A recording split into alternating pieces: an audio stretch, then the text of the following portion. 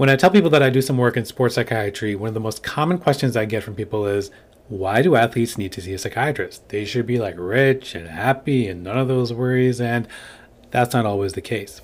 As we've seen over the last couple of years, people like Simone Biles, Naomi Osaka, Ben Simmons, athletes have mental health stuff going on as well. So let's talk about that a little bit. Let's learn from me. My name is Dr. Mirza. I'm board certified in adult psychiatry, child adolescent psychiatry, and addiction medicine.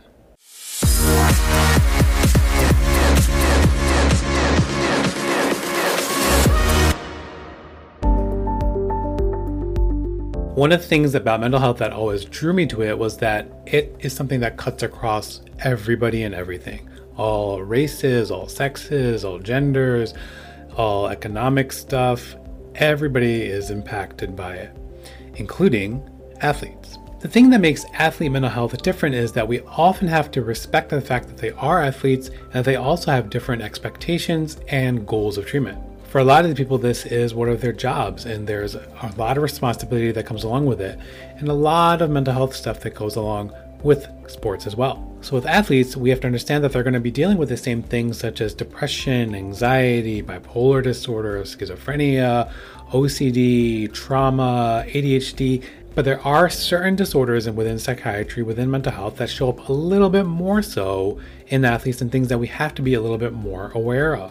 One of the things is definitely eating disorders, and this is something that typically shows up a lot more in females more than males. Again, this is in line with with the general population, which has about a 2-to-1 ratio, and especially in certain sports, things like gymnastics, things like ice skating. In males, we see this a lot with things like wrestling, being an equestrian. This is another one of those huge sports. So jockeys are notorious for having eating disorders as well. On the converse, when we're kind of going against people who are trying to lose weight or become smaller, we have people who are trying to become bigger and gain weight, especially in things like bodybuilding. Bodybuilding is rife for something like this. There's a concept called bigorexia, where people feel like they're not big enough. They need to get bigger. They need to have bigger muscles in places. One of the other things that we also see amongst athletes that's really common is substance abuse. We see pain. Pain is something that shows up, and one of the ways that people deal with pain is through substances. And we also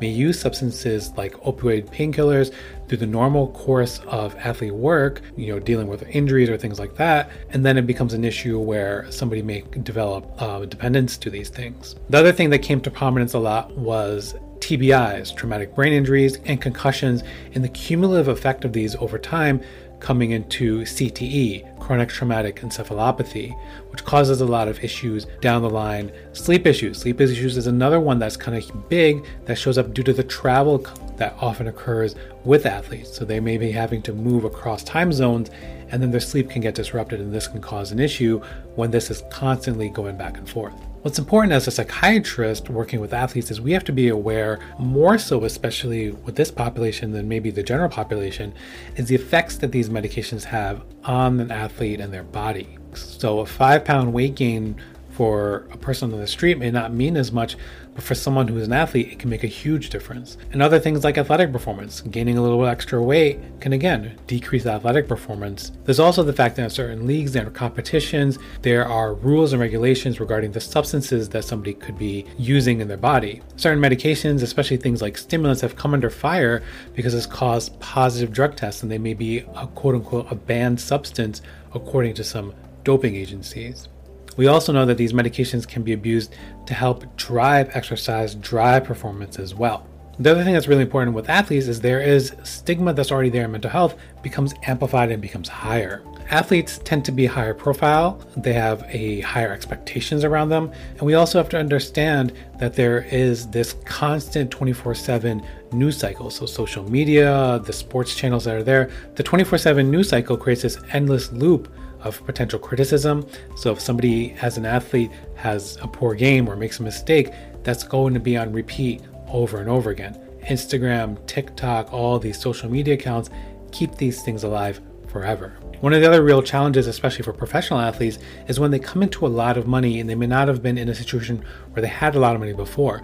So that adjustment to that huge influx of money can be massive impact. These athletes will become targets for financial exploitation, either from friends, family, other people in the community. There's excessive spending, irrational kind of spending that can occur. Other things also, again, it increases the access and the availability of certain substances. There's also the other aspect we have to understand is that there's a toll on these athletes' physical bodies. This then becomes a toll on their mental health as well. The bodies wear down. Injuries can be catastrophic and again cut a career short. Athletes' careers are going to be shorter than people who are going to work until 60, 65. Professional athletes are lucky to make it to 30. There are times where somebody's career can also be unexpectedly cut short. One of the peak times of suicide in the general population is at 65 at that retirement age when somebody loses that purpose. So if we move that time frame up 35, 40 years, even sooner than that, somebody's loss of their career, their drive, that causes the risk of suicide and other kind of adverse effects to come up. So how do we deal with this? How do we combat this for athletes? We look at having diversity in career, education, and finances. There also needs to be the planning that's there from the beginning of what happens when that career is over. Again, whether that's going to be at the high school level, college level, professional level. That career is going to end. What do we do afterwards? And also we want to be able to work on developing the sense of self for that athlete as an individual and who they are as a person, not just as this public figure, this athlete. All right, so I hope you guys are learning a little bit, something a little bit different today, and about a population of people that we don't normally think of, and this is how we can help them out. So like, comment, subscribe, and we got you for some more stuff.